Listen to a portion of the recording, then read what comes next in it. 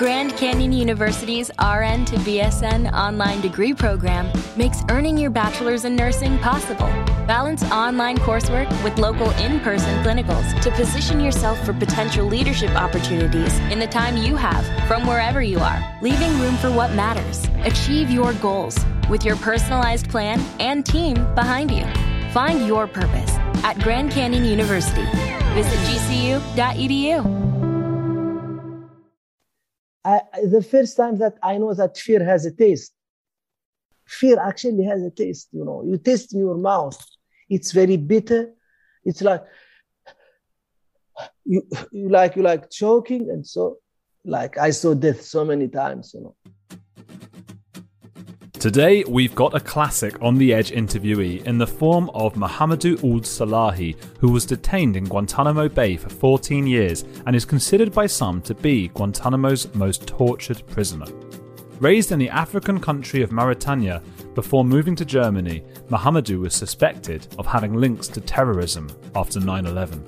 It should be noted that he had indeed been involved in Al-Qaeda in the 90s, but this was before they were the terrorist group we know of today who flew planes into the Twin Towers. In fact, Mohamedou was fighting alongside the Americans and other allies with Al-Qaeda against the communist government of the time in Afghanistan, so it's all a bit complicated. Yet after 9/11, he was arrested and sent to Guantanamo Bay, where they tried to get information out of him about Al-Qaeda and September 11th and what happened. He, of course, had nothing to tell them, which is not a good thing when you're being tortured, because there's no way of stopping the cruelty. In this episode, first we debate a little about the nature of terrorism and how it should be stopped. And then in the second half, Mohamedou talks about his personal experience and the kind of torture that he endured.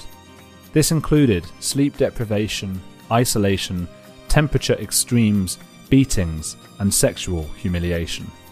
He was even taken out on a boat one time for a mock execution when he thought that he was going to die. Some of this is very emotional and hard to listen to, particularly how he describes seeing his mother for the last time. It is also tough at times because Mohamedou is speaking in his third or fourth language and does a fantastic job of it. It does start to get easier on the ear as it goes on, so do please stick with it. Follow Mohamedou Ould Slahi on Twitter, there's a link in the show notes, and get his book, The Guantanamo Diary, in all the usual places. He was also the subject of a new film with Jodie Foster and Benedict Cumberbatch called The Mauritanian, so give that a watch. Unfortunately, as you'll hear at the end, there was no bonus episode today. Mohamedou felt tired after going into all of that history, which can't have been easy for him, and there's not much I can do when the guest isn't feeling up to it. But I hope that those of you on Patreon and Apple Podcasts, along with the rest of you, are still enjoying the 3 new episodes I released for Halloween. People seem to be really enjoying those. And that should be keeping you all busy, I hope. Please do sign up anyway on patreon.com/AndrewGold or Apple VIP area. Just subscribe on Apple Podcasts. And find my YouTube page on youtube.com/AndrewGold1. I've got some cool lights behind me now. I'm like a proper YouTuber, and I'll be in the chat alongside the video for next week's video at 6 p.m. UK time on Monday. So come along. I'm going to try and do that most Mondays at 6 p.m. UK time. And then you can subscribe to the YouTube channel and just come and say hi. Trying to grow that page. So I'm doing these sort of live premieres of the videos. Next week is Professor Paul Bloom to talk about why we sometimes need suffering in our lives. Something today's guest expands on at the end of the episode. But now, here he is. It's Mohamedou Ould Slahi.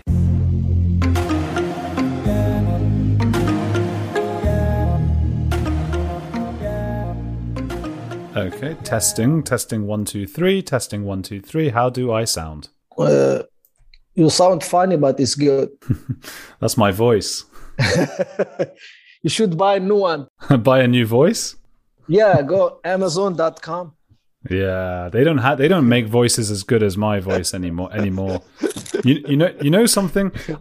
Somebody got in touch with me recently on Twitter, okay. And he was a scientist, and he was doing a collection of 50 voices, and he needed people from the population to say which were their favorite voices. and mine was number 6 out of 50. Well, that's in UK. He asked me to speak French, so I had to speak French in it because he wanted it to not be English. Wow, that's beautiful. That's a proof right there. Right, and number 1 was Thierry Henry. Do you know him, the footballer? Thierry Henry, yeah, of course. Yeah, he was number 1. His voice. So tell me, Mahamadou, is that how you pronounce your name correctly, Mahamadou? Mohamedou, correct. Mahamadou, yes. What are you doing at the moment? You're in Dubai? I am in Dubai. I'm working as the godfather of the Mauritanian Pavilion. They used my profile, my status as a public figure to promote tourism and to promote, the country and make it known in the world. Yeah. Is that a nice job? Nice job. Just need to show your face and then you get paid. Not a lot of money because it's a volunteer work, but I'm enjoying life and everything in my life is so beautiful and enjoyable because I know how it looks when you have nothing. Let's start at the beginning because I just want to know Mauritania, that's where you're from, right? But I also heard you grew up in Germany. Yeah, I moved to Germany as a teenager because I won a scholarship to study in Germany, and I stayed there 12 years. Wow, and so Germany, where in Germany? I'm just interested because I was in Germany. Really? So I studied at the University of Duisburg. Back then, it was called Gerhard Mercator Universität. Okay. Now it's called Duisburg Essen University. On the west. It's very close to Holland, like the border is 20 kilometers away from. Okay. Du kannst Deutsch dann? Natürlich kann ich Deutsch. Ja, wir können auf Deutsch sprechen, wenn du willst. Natürlich, das können wir auch. Aber nicht wirklich, weil niemand uns verstehen kann. Natürlich, aber mashallah, dein Deutsch ist wirklich sehr gut. Your German's good. Well, yeah, we've got to get out of German now because people won't understand. Yeah, absolutely. What we said that we are going to plan to kill someone. Yes. Because German language always sounds very violent. Yeah. And I think all Germans should thank Arabs because we took the heat off their back. Man, you got to be careful, Mahamadou, saying stuff like that we were planning to kill people, given your I am not past. In the US. That would only get you arrested in the US. I'm not in the US. Yeah. I am in a place where we glorify war and violence. So no need. And we get all the violence exported by the US and they help us kill each other. Man, you've got a sense of humor, Mahamadou. Really? It's nice talking to people with a sense of humor. Yeah, I have no filter, people say, and I don't need any. Well, fair enough. That's good. And I don't want you to have a filter. Tell me, for people who don't know, and there are some people who don't know, what is Guantanamo Bay? Guantanamo Bay is a military base that is on a Cuban territory. It's just a rock, a small rock, small island that was given to the United States of America, I think 1840 or something like that. And after the so-called war on terror, after the tragic event of 9/11, the United States of America used that territory that is controlled by the US, but not part of the US, to rendition people and subject them to torture, while they hope to evade punishment and to evade the law of the land. And so far, they were very successful. They rounded up about 800 detainees. I was part of those. I was one of the first detainees. And to this day, a little bit under 40 detainees are still in the island on in this prison. It's not legal what they're doing then. Why doesn't the UN step in and do something? Is that not possible? The UN is as strong and as law obedient as the parties of the UN, because UN is not an independent body. The UN consists of all the countries. The United States of America is arguably the most powerful country in the world. And not only the United States of America is the so-called leader of the free world, like your country, for instance. They are the leader of the UK. And in that, they are democratic. They base their country on the rule of law and the respect to the rule of law. And when the United States of America says they will no longer respect the rule of law, the United Nations can do nothing, because the United States is one of 5 countries that wield veto power. And veto power is so powerful that if the United States doesn't want any condemnation, that condemnation will not happen. Or if China, or if the UK for that matter. And this is so unfair and so undemocratic, So there is no way to punish the United States. It gets much worse. A few months back, I just want your audience to understand how bad it is. A few months back, the international court in The Hague, that is a court that is specialized to prosecute war criminals, people who did horrific crimes against humanity. And they saw that there was enough evidence to prosecute Americans who participated in war crimes in Iraq and in Afghanistan. But I think they were like going after those in Afghanistan. And the United States issued a very stern warning. They stripped the entry visa of all lawyers, judges, whoever dare to comment or to go after United States citizens. And they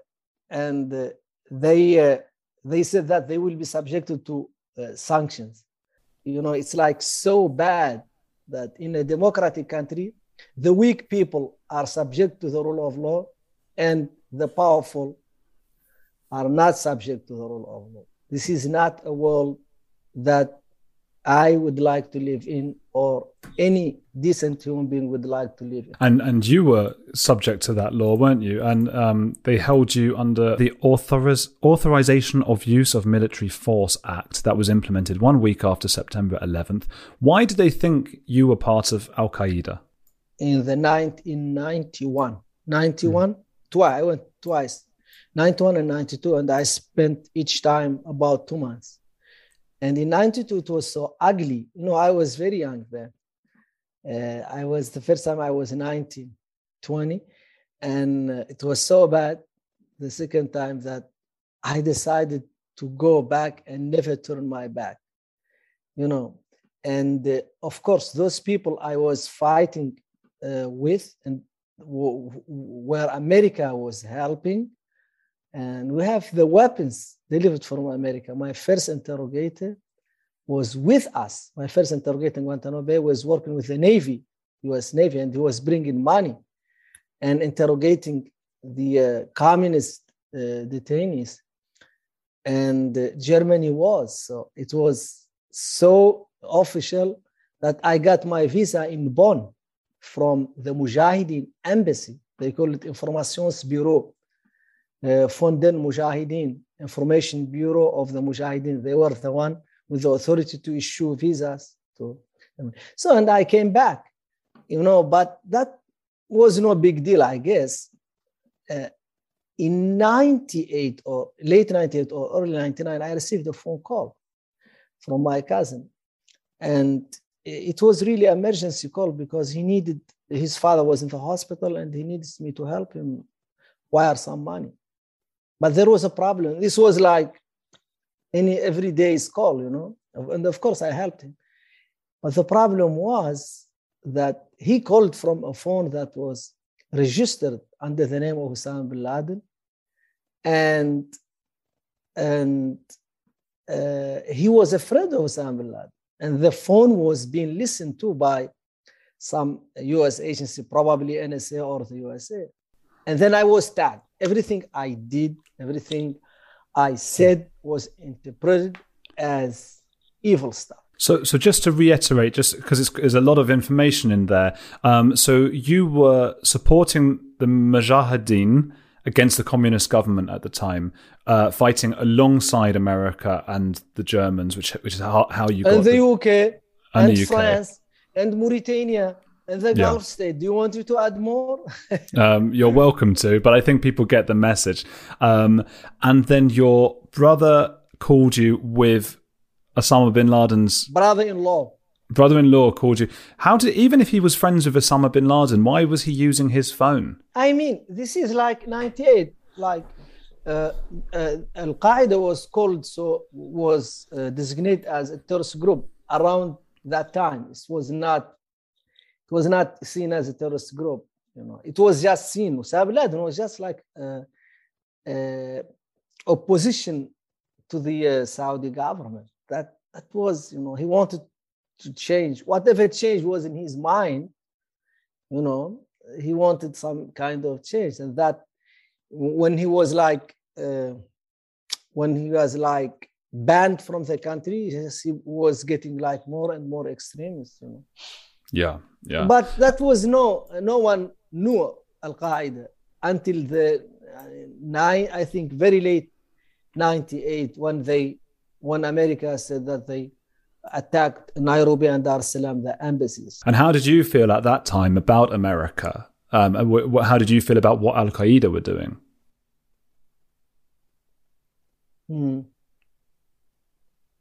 Okay.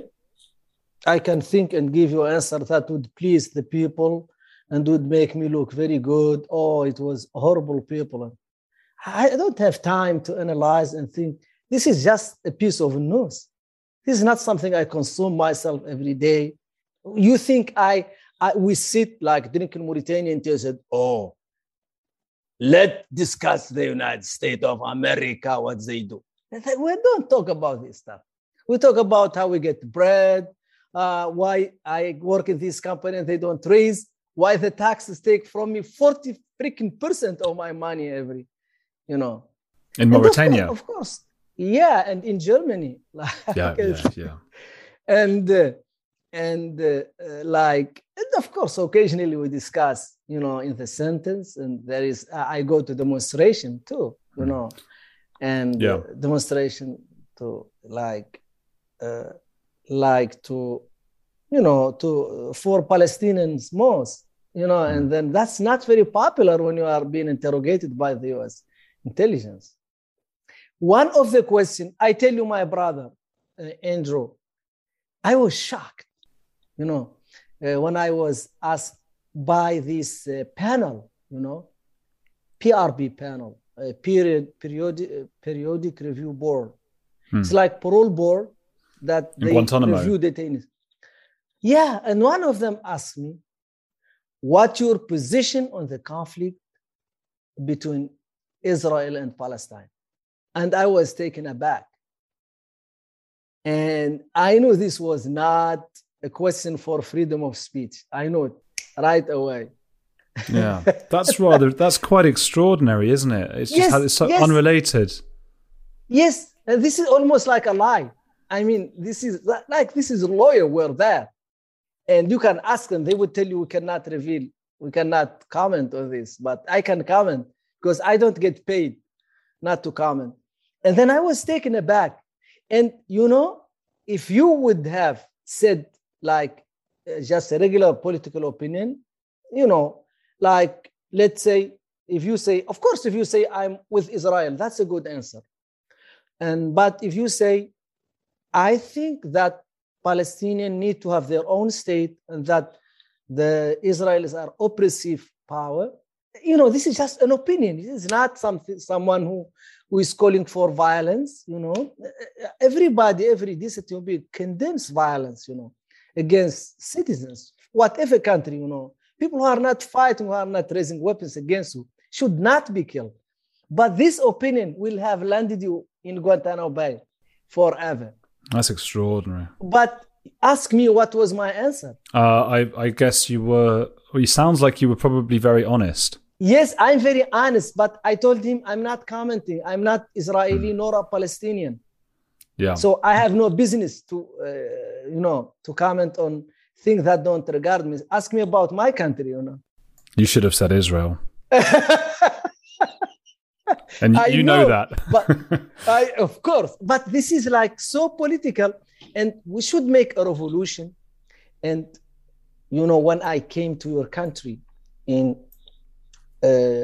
July and August, I was in London. I was horrified. I was shaking at the airport, like giving my passport, I don't know what they would do to me. This is not a democracy when you didn't do anything and you are afraid. This is something that you really need to think about. And people like you, young people like you, how much do you allow, or are you going to go and allow the politicians and the people who wield power in your country to do human rights violation? Do you know that in the United Kingdom, they can arrest you for 48 hours and they don't need any warrant, and there is no accountability whatsoever? They can pick you up, interrogate you, I think 48 hours, throw you on the street, no question asked. It's terrible. But you know what? Terrible, I have to, just in the interest of journalistic impartiality, we have to look at the other side. Yes, out of boredom. Okay, go ahead. No, just that, people are scared. And so I think people probably, even if they were aware of that, they think, oh, maybe that's good because sometimes they might catch some of the bad people. And I'm saying for some people, they might think, okay, maybe it's worth having this rule where they can keep someone for 48 hours because sometimes they'll stop somebody from blowing up a building or something, I'm not saying it's right. I'm just saying that's how people might feel. Absolutely. Andrew, I'm not challenging this idea even, and I'm not trying to make any argument win against the other. No. But I can only tell you this thing. In Mauritania, we have a very big discussion. Those late, like in those last months, the crime, the perception that there are so many criminals, like stabbing and like pocket picking, I don't know what's yes, pickpocketing. Yeah, pickpocketing, and so those crimes, and that sometimes results in tragic death. And people going on the street, we need Sharia law. We need those people to be public executed. And I'm just looking and laughing because I know you need to start with social justice. You need to give people jobs. People need to have enough food to eat. You need like to replace the drugs with real food and replace going to sell drugs with real job. That I know in my inside where you start. Yeah. And I say the same thing in the UK. You start by not like fueling war, by not supporting dictators, you start with this, it's a very good start. So you know what? Yeah. We are not supporting dictatorship anymore. We are standing for human rights and we respect the rule of law. I mean, instead of like those people who are not very well informed about, safety and so saying, kill people. If you find someone who is stabbing someone, give him in the public and kill them. Just like when I hear the discussion, there was this gun lobby, in the US.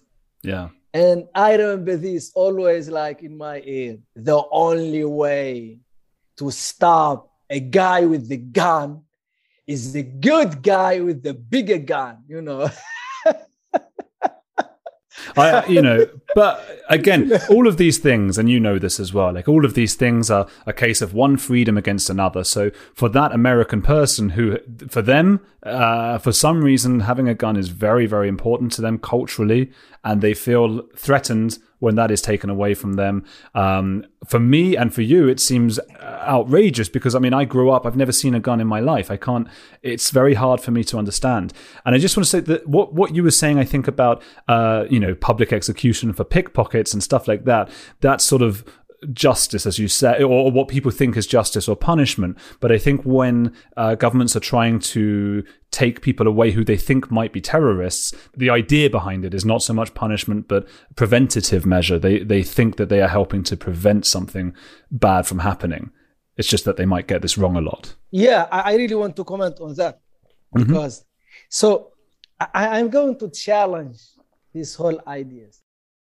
I really do believe that the brain of your generation, you are a millennial, it's so programmed, and you guys swallow this whole, I would say, I don't say garbage because I would say something neutral. The narrative, you are so swallowing this whole narrative that to say, you know what, let them listen to my conversation.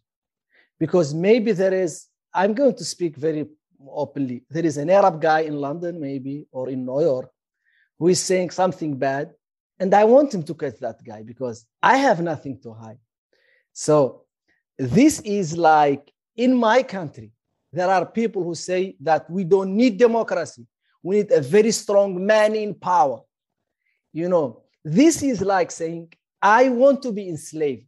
I want you to pin me on my bed and enslave me. I don't want slavery. I want that democracy is good. The second point, I think terrorism is a sham. Very openly, I'm saying this because terrorism must not be a crime in a democracy. Why? Because one, we don't agree who is a terrorist. We do not. That's a fact. That's not my opinion. Terrorism in Iran, it's not in China, it's not in America, it's not even the US and the UK. You know, the closest allies, UK, they differ in defining who are the terrorist group. You're saying one person's terrorist is another person's freedom fighter. Absolutely, there is no agreement. And the third thing, terrorism is abused in all countries to oppress people who ask for who have legitimate grievances, and to ask for participation, political participation, and to ask for freedom of speech. They say those are terrorists. And no one can talk. If someone tells you are a terrorist, everything is okay to do with you. You can be disappeared, you can be tortured, you can be killed, and your family could be disappeared. You know, there are no, because what this like fictitious regime, I would say now, that is a dictatorial that does not exist on this planet. When they say we are dealing with terrorists, just like America dealt with terrorists and said they do not deserve to be treated with the rule of law. I was called this, I take this very personal. I was tortured and put in prison for more than 15 years and 5 years in house arrest. And I know that I'm innocent. The court shows that I'm innocent. The people who prosecute me have it written black on white that I'm innocent. They don't say innocent, but they said, quote unquote, there is no evidence he did anything. What happened to you is absolutely horrific. It's really, really horrible. And we'll get onto that in a minute. And I would just like to say that I like when you challenge me. So please don't stop challenging me. It makes the podcast much more enjoyable. And that's what a democracy is people, you know, and your view is very important. And you have a lot of experience in it, a lot more than I do. So I have to respect it. What I would say about terrorism, so you talked about democracy, and I suppose the democracy of each country, I suppose the majority is who decide, fairly or not, what terrorism is in that country. And if you're saying that terrorism should not be a punishable crime, then what would you say about, for example, Anders Breivik in Norway? He killed 70 kids some sort of statement about Muslims. He didn't want Muslims in the country. That was a terrorist act. So what would you want to happen to him?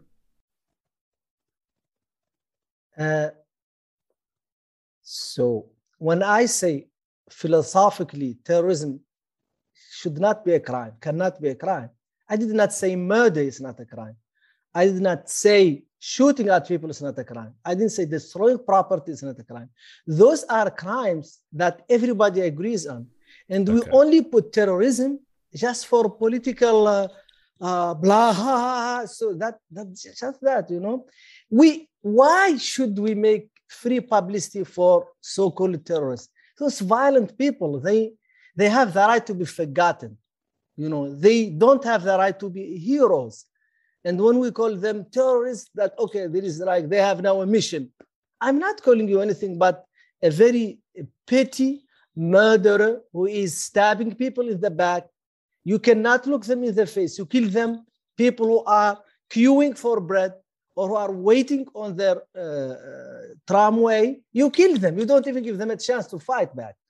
You know, that's the worst kind of crimes. You know, all I'm saying that we should not use the word terrorism because I think that it's been abused, and I know there's evidence everywhere. I'm not belittling like the horrific crimes that are resulting from these politically motivated crimes. I understand, and I think what's happened to you is that you were involved in some politics that at some point maybe didn't correspond with the politics of the United States, which is no crime, right? We live in, as you say, a democracy, and people should have different views and things.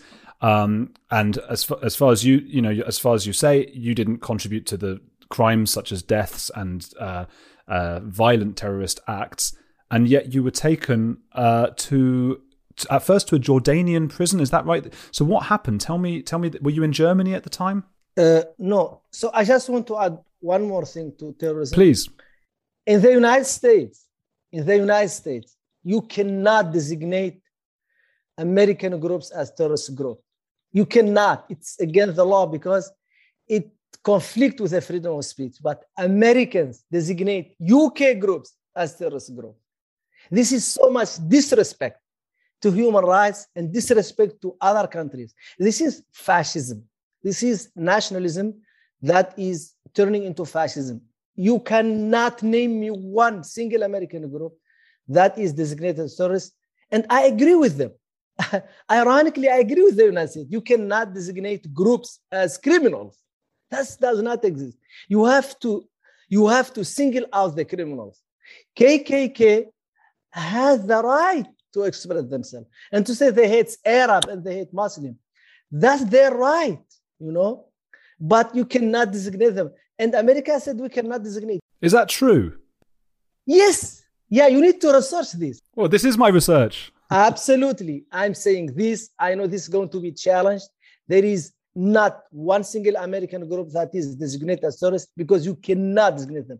But you can designate UK groups. You can designate Arab groups anyway, you know, and that's fascism. You know, when you say my people are beyond anything, but UK people, Mauritanian people don't deserve the same rights. That's disrespectful. And America is good for America. But why UK is accepting this? Why Mauritania is accepting this? Oh, yes, they want, I know, Al-Muhajirun. I don't know what's the name of the group. That is, okay, Al-Muhajirun is terrorist group. Yes, UK is applauding this. Why are you applauding? Yeah. You know, you say, you know what? If I was UK Prime Minister, I would say, no, I don't accept this bullshit. Yeah, you know, this in is my very, country, it's a very smart way of because you know the audience of this podcast, so it's the US against the UK. They're gonna, really? You're gonna, yeah, I know what you're doing here. I see. Absolutely, yeah. I understand what you're saying. There have been times, I can just think historically, of course. I mean, McCarthyism, I think it was in the 50s or 60s when America went after their own people who they thought were communists. A lot of them Jewish people, of course, as well. Yes, but Americans. Absolutely. maybe without labeling them terrorists, but they still definitely spy on their own. And yes, and they spy on Muslims because when you, of course, there is horrific stuff against Muslims, you know. Yeah. And I just wanted to, and I want that the audience to say, American people are good people, you know, and the government cannot do everything they want because they have the courts.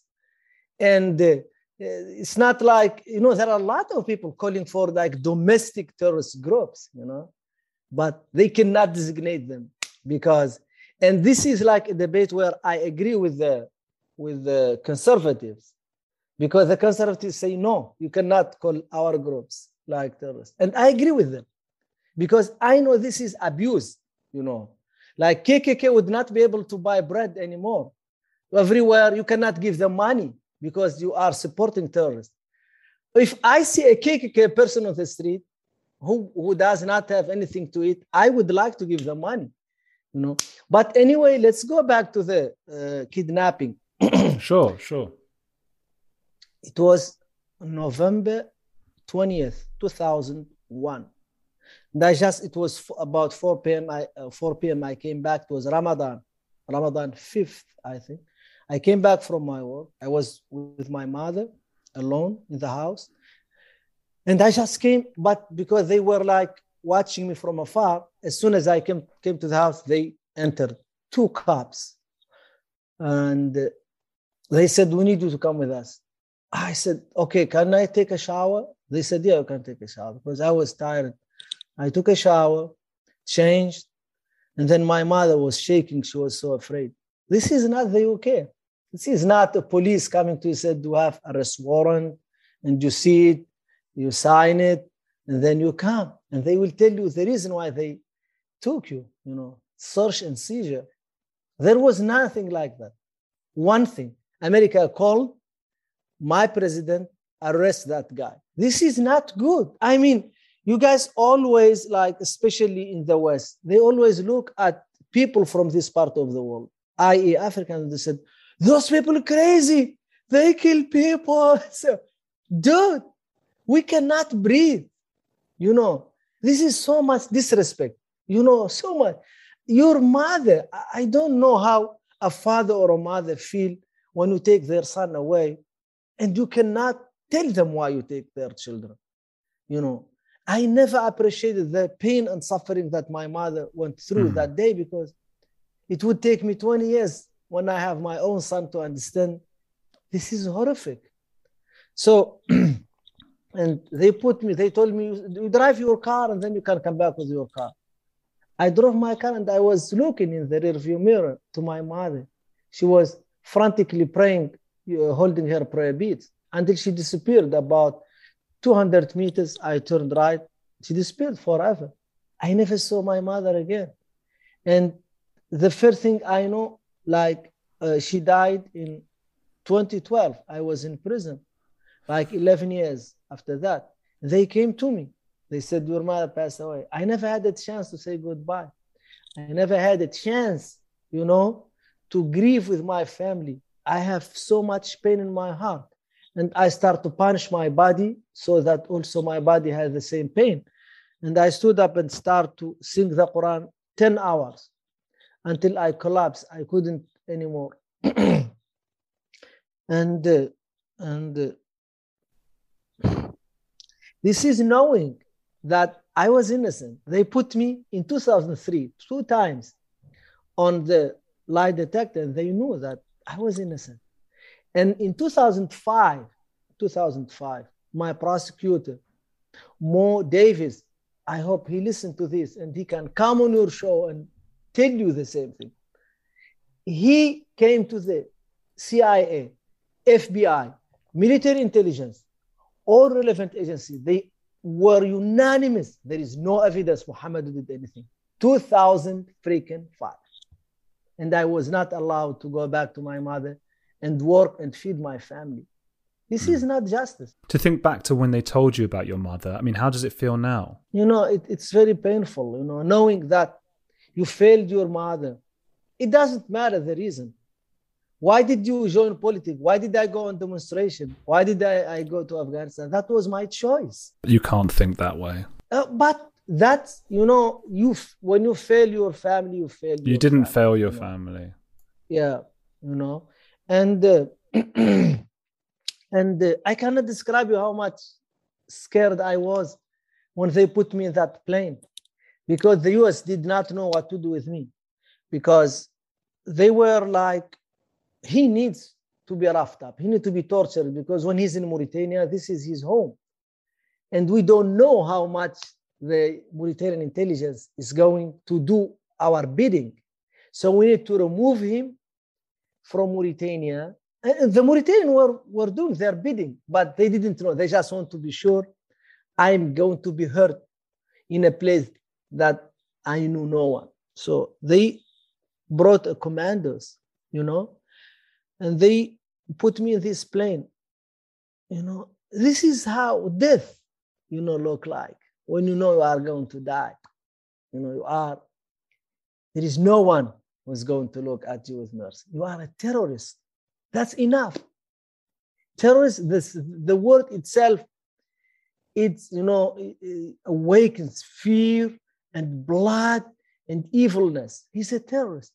And when I came up the stairs, the plane was small. It's called, I think, the company called Gulf Wings, they used to rendition people. And it was small, like, it was hidden in the airport.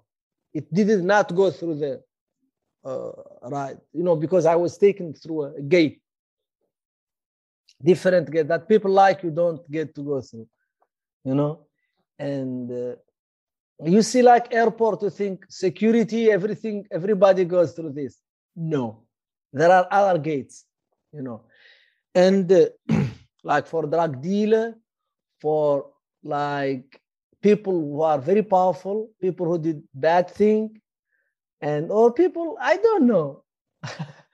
Anyway, so, and then the guy said, the Jordanian guy said, where is the target? I don't know what he said, what word he used, but where is the guy we need to pick up? And then the director of intelligence in my country looked at him and said, this is the guy. And he was shocked. He did not expect me, and then I start translating between them, because he spoke with a heavy, like, Jordanian accent. And because of my relationship in Germany with different Arab cultures, I know almost all the dialects, Arab dialects, But it's just like, let's say, a guy from New York, for the first time speaking with a Scottish guy.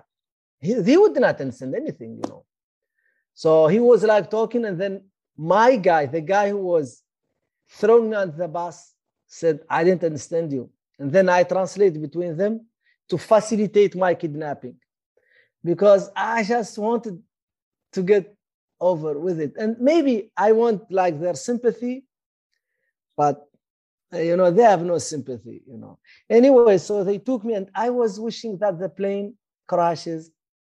They landed in Cyprus. And, Cyprus is European Union. Like, you remember this organization used to be part of back in the days? Yeah. That one. That horrible institution that we hate. A horrible institution, So, and I was praying that they control the plane, because I was illegally crossing the country. And in order to get a visa for Europe for an African young man, it's almost next to impossible. But if America tells you, you can cross the border, all the border, without visa, without passport, because it's America, And I spent 8 months of pain and suffering. I didn't know days, nights. The first time that I know that fear has a taste. Fear actually has a taste, You taste in your mouth. It's very bitter. It's like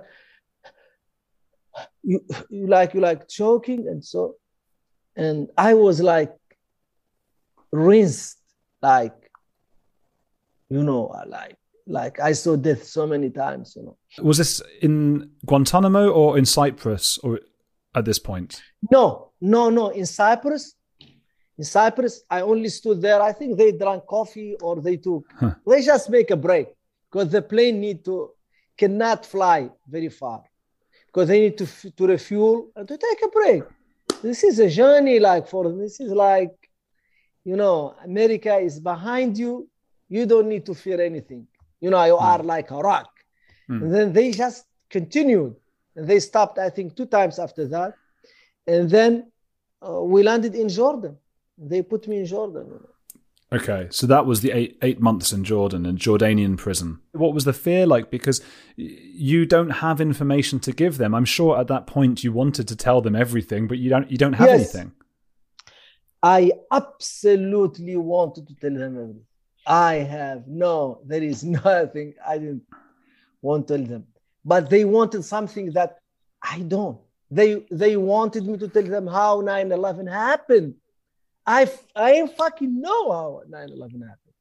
And there is no fucking way they would get that out of me, because when I take your ass into prison this very moment and ask you about, I don't know what attack in Nairobi, I don't know, some attack. There is no way you can tell me anything because you just don't know it. Were you tempted to make stuff up just to? I mean, because I presume later on, in when I was really tortured, really bad, then they threatened my mother. They kidnapped her. She would rape. I said, "I'm guilty. I'm sorry. I'm guilty, and I need your forgiveness." And they told me to write it down. And then First Sergeant Charlie came to me, and he told me, let's say maybe this 9/11 wouldn't fly, but you may have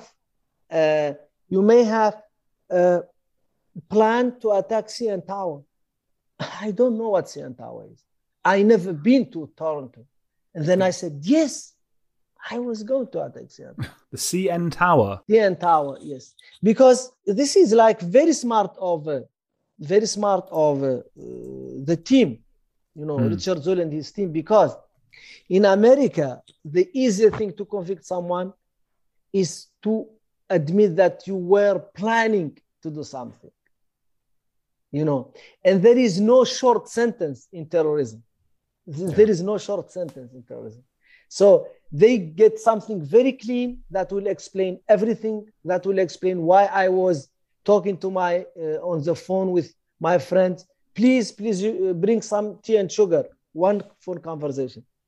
And then we'll explain, we'll involve also my friends. And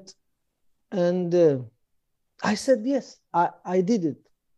And I'm sorry and everything.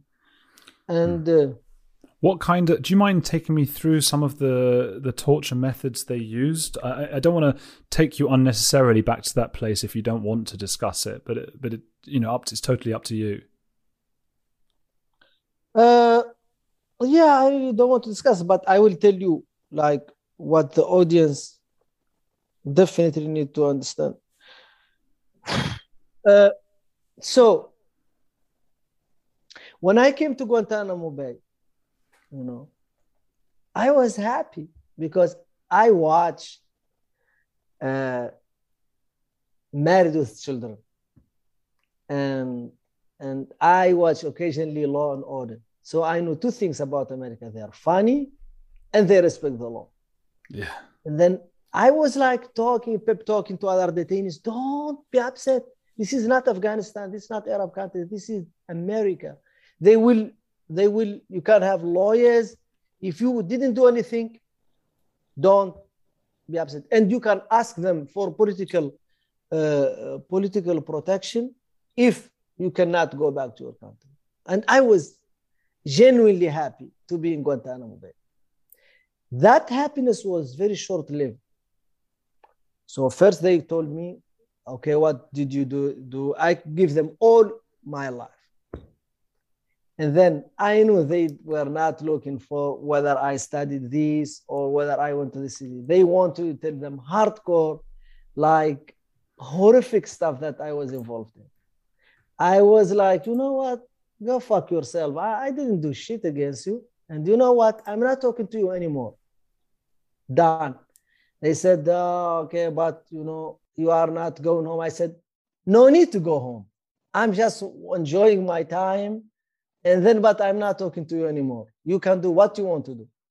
And then I was like Iraq, no talking, nothing. And then they were so frustrated. They said, this guy is holding crucial information. What they call it, I think they say operational, I think, something like that. You were not being operational? No, like operational intelligence. Okay. Operation. There is a word that they use for, for that intelligence that is dynamic and, going on, something like that. Okay. Anyway, so they said he has, some kind of intelligence, they said. And then they said he needs to be tortured. I did not know that. I did not get the memo, because if I got it, I would not have signed off on my own torture. And then I was talking and like telling them, you can do what you want. And they said, but we will do stuff to you. I said, the sooner, the better. I remember this. I did not speak a lot of English, but I always said, the sooner, the better. It was very dumb. They took me, they brought the team, took me. The first 70 days, no sleep. And Andrew, this is like a lie, but this is accessible, because a lot of what I'm telling you is declassified. 70 days without sleep. I cannot explain to you how that feels. So they just keep waking you up if you're trying to sleep? Day in, day out. Day in, day out. Day and night interrogation. They had 3 shifts. And then halfway through the 70 days, another shift, 4th shift. And they put me back, no shower, because they want they call it ego down. It's one of the method, ego down. And the futility, I saw that in the court stuff. Futility, ego down, and everything. Ego up also, to screw you up. And then, and they take you back, so no shower. They want to tell you that you smell bad and everything.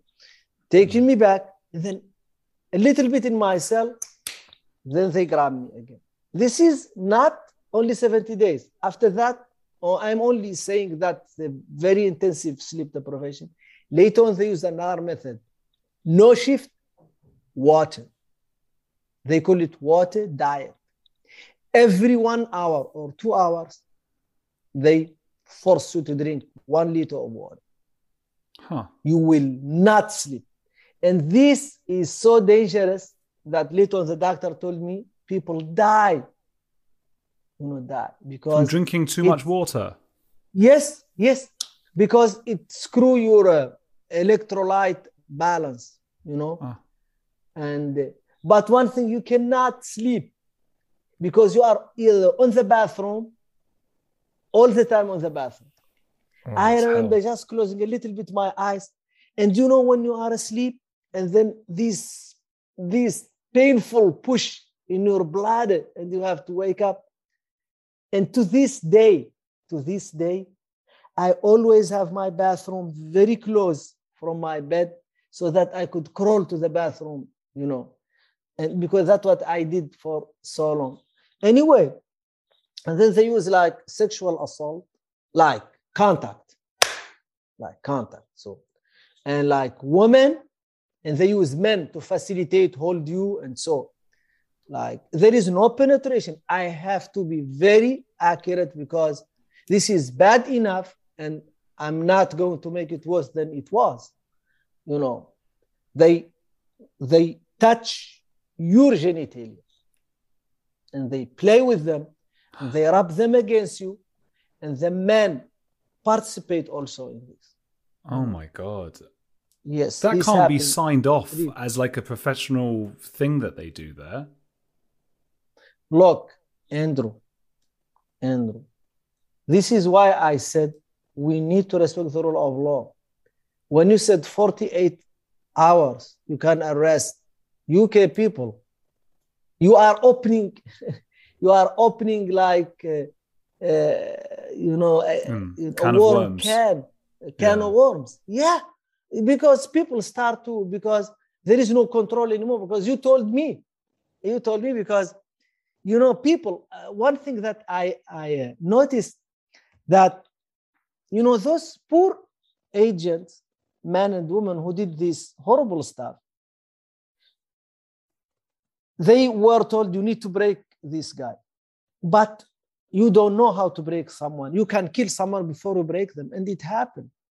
Rahman Gul died in the cold room, like the one I described in my book. He died. He couldn't take the cold before he talked to them. And Dali War in Bagram, the same prison I was in, he was beaten to death. You are not a doctor. Even doctor cannot say, okay, I'm going to torture this guy, but I'm going to keep him alive. You cannot, there is no guarantee, And that's one of the biggest problems, that torture is banned for a reason.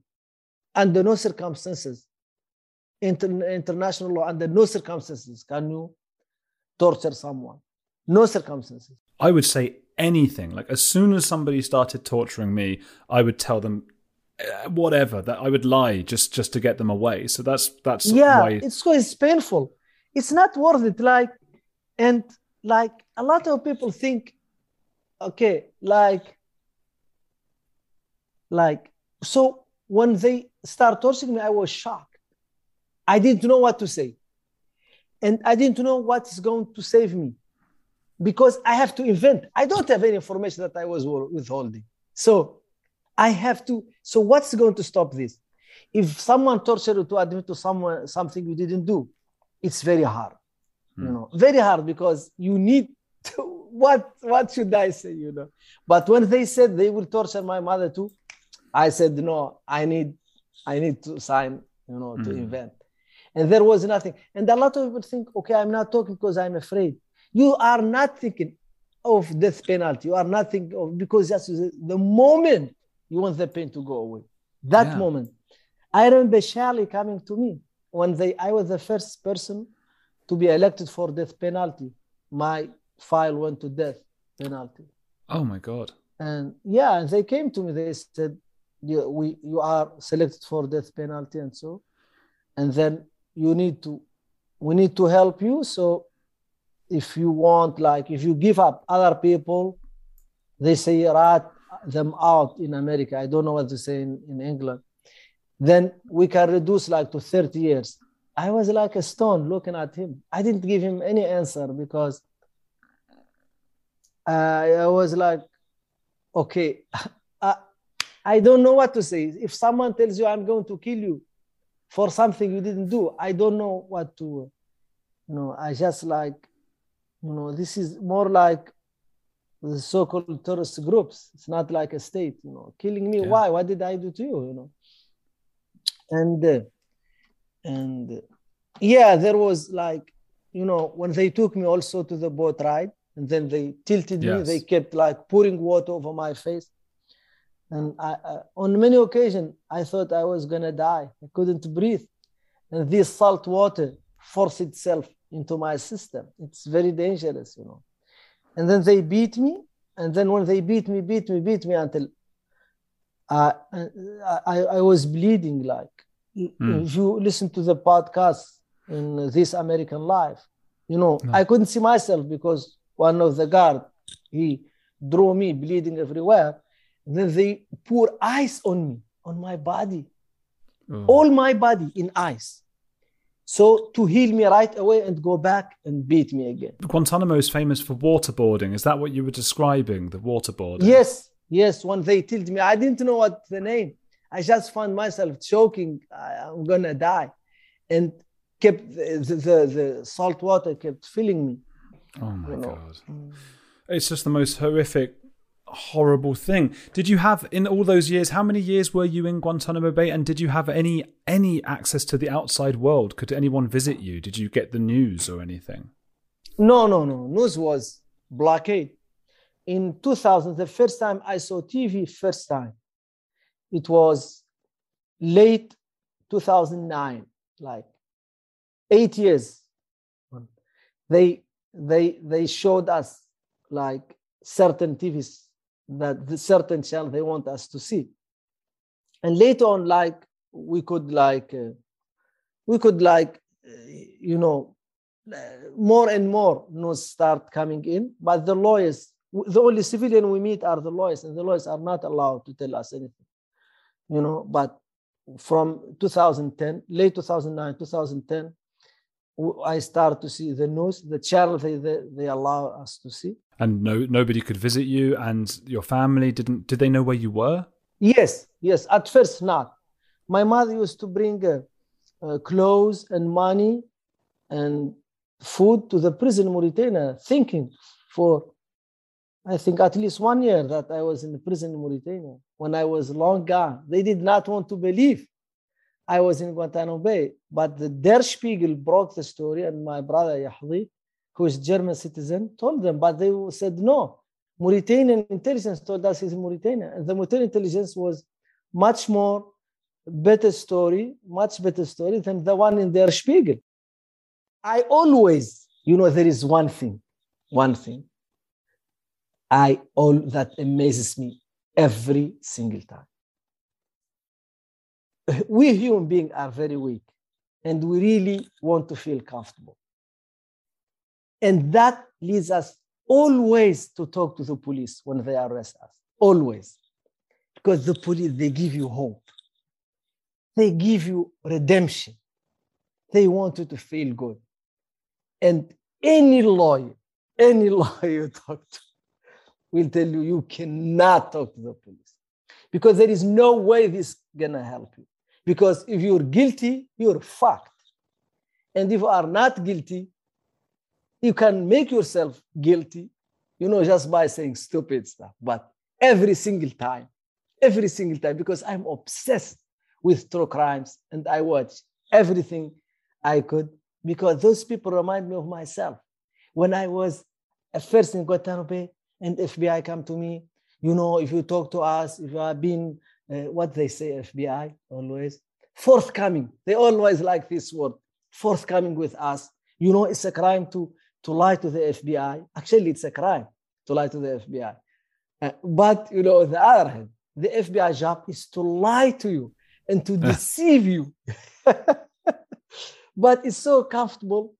And, when you sit with the lawyers, it's so uncomfortable because the lawyer, they will tell you, you screwed. And I need to help you. But the interrogator will tell you, I'm going to help you through this. I helped so many other detainees, and this cannot sound like a lie because it makes you feel good, Yeah, no, I totally can understand that. I would be talking to the police the whole time as well if they arrested me, just because they would give me some support, hope. They give hope. You hope. They're the good guy. The good supposedly. guy. Tell me, so yes. what was it like when you were released? What was the feeling of breathing fresh air outside and being free and stuff? Was it good? Were there problems with that? Freedom. Yeah. There is nothing like freedom. You can only understand freedom. We cannot understand heat without knowing cold. Cannot understand beautiful if we haven't seen ugly. We cannot understand this is good on the skin when you don't compare to something else that is not good on the skin. Yeah. If you lose your freedom, you understand what freedom is. If you never lost it, there is no freaking way I can explain to you how good you have it, that now, after this call, you can go watch anything you want. You can read any book you want. You can go outside, and then go to a bar, go to a pub. You guys call it pub, and do whatever you want to do. Oh, Yeah. In prison, the first night is the hardest, When they slam, the door shut, the noise of those metal doors. Whenever I hear a little bit, I wake up. Just like, and I hear those saying, and you don't know when they tell you 760, hands out. And you have to put your hands out, shackly. You cannot eat except if they give you food. If you get angry, you have to deal with your anger in that cell. You cannot go out. You cannot drive your car away and have a nice weekend. You cannot squeeze water without them watching you squeeze water. You cannot change your clothes without them watching it. This squeeze is like water. Squeeze water. Do you mean cry? Pee. Oh, pee. No, right. mean Sorry. pee. Yeah, it's a vernacular for peeing. Freedom is like the one thing I always wanted. I want to walk on a street that is so long, because my view, the widest I could see, maybe it's like 10 yards or 5 yards. The widest. I never saw the sunset or rise for 15 years. Never. The thing that you take for granted, like two idiot people put themselves on Instagram. I'm enjoying the sunset. That I was not allowed to see, And I didn't know day and night when I was first released. One time I woke up, I don't know when, from the hotel, because my family get me a hotel. Then I kept like walking. Then when I reached this place, it was a mosque. There was no one in the mosque. I said, this must be the dead of the night. And then I came back. Because I just want to walk with no sniper wire, no one threatening your life, no one telling you, it's beautiful. It took me like 3 weeks to wake up and said, okay, 3 or 6 weeks to wake up, said, now I'm a free man. I think what you're saying, that all the listeners and myself, we can try and learn something from that, to try to appreciate the lives we have instead of getting so worried about all the little things. But the thing is, that will work for about an hour or two, and then we'll just continue worrying about the little things again, I guess. And don't forget ever kindness. Kindness is not something you can go to the supermarket and say, you know what, give me 1 ounce of kindness. You need to have kindness, and this is where my forgiveness, comes from. I have a vow of kindness, because this is when I saw death. This is the only thing I regretted. When I made a bad comment to someone I care about, my partner, my mother, my sisters, my brother, my friends, I regret. I never regret I didn't have money. I never regret I didn't get those girls who didn't want me. Never. They didn't matter to me. Money didn't matter to me. Only thing that mattered to me, kindness. And I took a vow, said, oh Allah, if you allow me to live again, I will be a kind person. And I'm telling you, it's not easy, but easier than making money or having these 500 fortune or Fortune 500, and just being kind to humanity. Always leave a good taste in the mouth when you talk to someone. I think that's a beautiful point to end on, because we're just running out of time a bit. Did you see those questions I sent to you? No, because I was talking to you. What do you think I'm doing? Okay. No, I haven't. 2 weeks ago. I didn't have time. Sorry. Don't worry about it. Sorry, I didn't have time. Maybe you can answer them anyway. What do you think? It would just be 10 minutes? 10 minutes, I don't know. I have a vow of kindness, but I'm really tired. You're tired. Break my vow? Don't worry about it. It won't break your vow. Well, listen, thank you so much for joining me and for telling your story. It was really beautiful to hear. Did you enjoy it? Absolutely. And I love the fact that you're brainwashed. I'm not brainwashed. I'm listening to every side. Yeah, absolutely. I'm just teasing you. But I'm saying too that, like you are in a democracy. You need to challenge the narrative, the official narrative. UK people are known to be intelligent and very challenging. There is this journalist, I don't remember his name, but he reported on Vietnam and everything. He said, I would not believe any news until it's officially denied. Yeah, I like that. Yeah, I will take your advice on board, and I will start to question more narratives. Question more. That's absolutely, and this is very old person before you. And do not, I always pick like apart the narrative, said, why should I accept your narrative?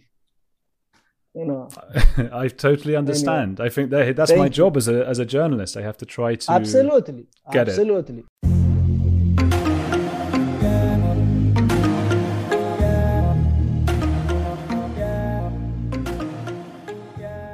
He's quite feisty, isn't he? And who can blame him for being so after all he went through?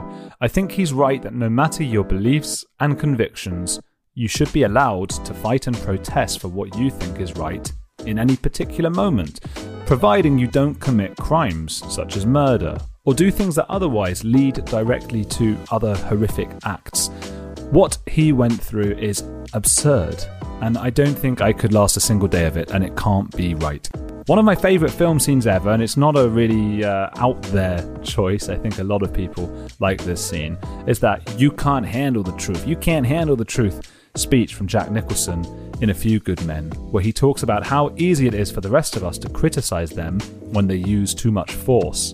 But at the end of the day, the reason we can sleep snug and safe in our beds at night is thanks to them. So it is complicated, and I'm not here to judge the US or the army or even the decision makers at the top from a moral perspective. But all I can say is that what happened to Mahamadou should never ever happen to anyone. I do wish I'd had more time, but right now I can't do these extra long Joe Rogan-like episodes. I have to always tell myself to keep it under an hour and 15 minutes or so, or I won't be able to edit and finish in time to get it out to you. I would have wanted to ask more about the torturers and whether he'd developed relationships of any kind with them, or whether they were really sadistic, enjoying hurting him. What was it like as well, coming out to all the new technology after 14 years inside? But you can find out more about Mahamadou by searching his full name, Mahamadou Ould Salahi. He has a long Wikipedia page.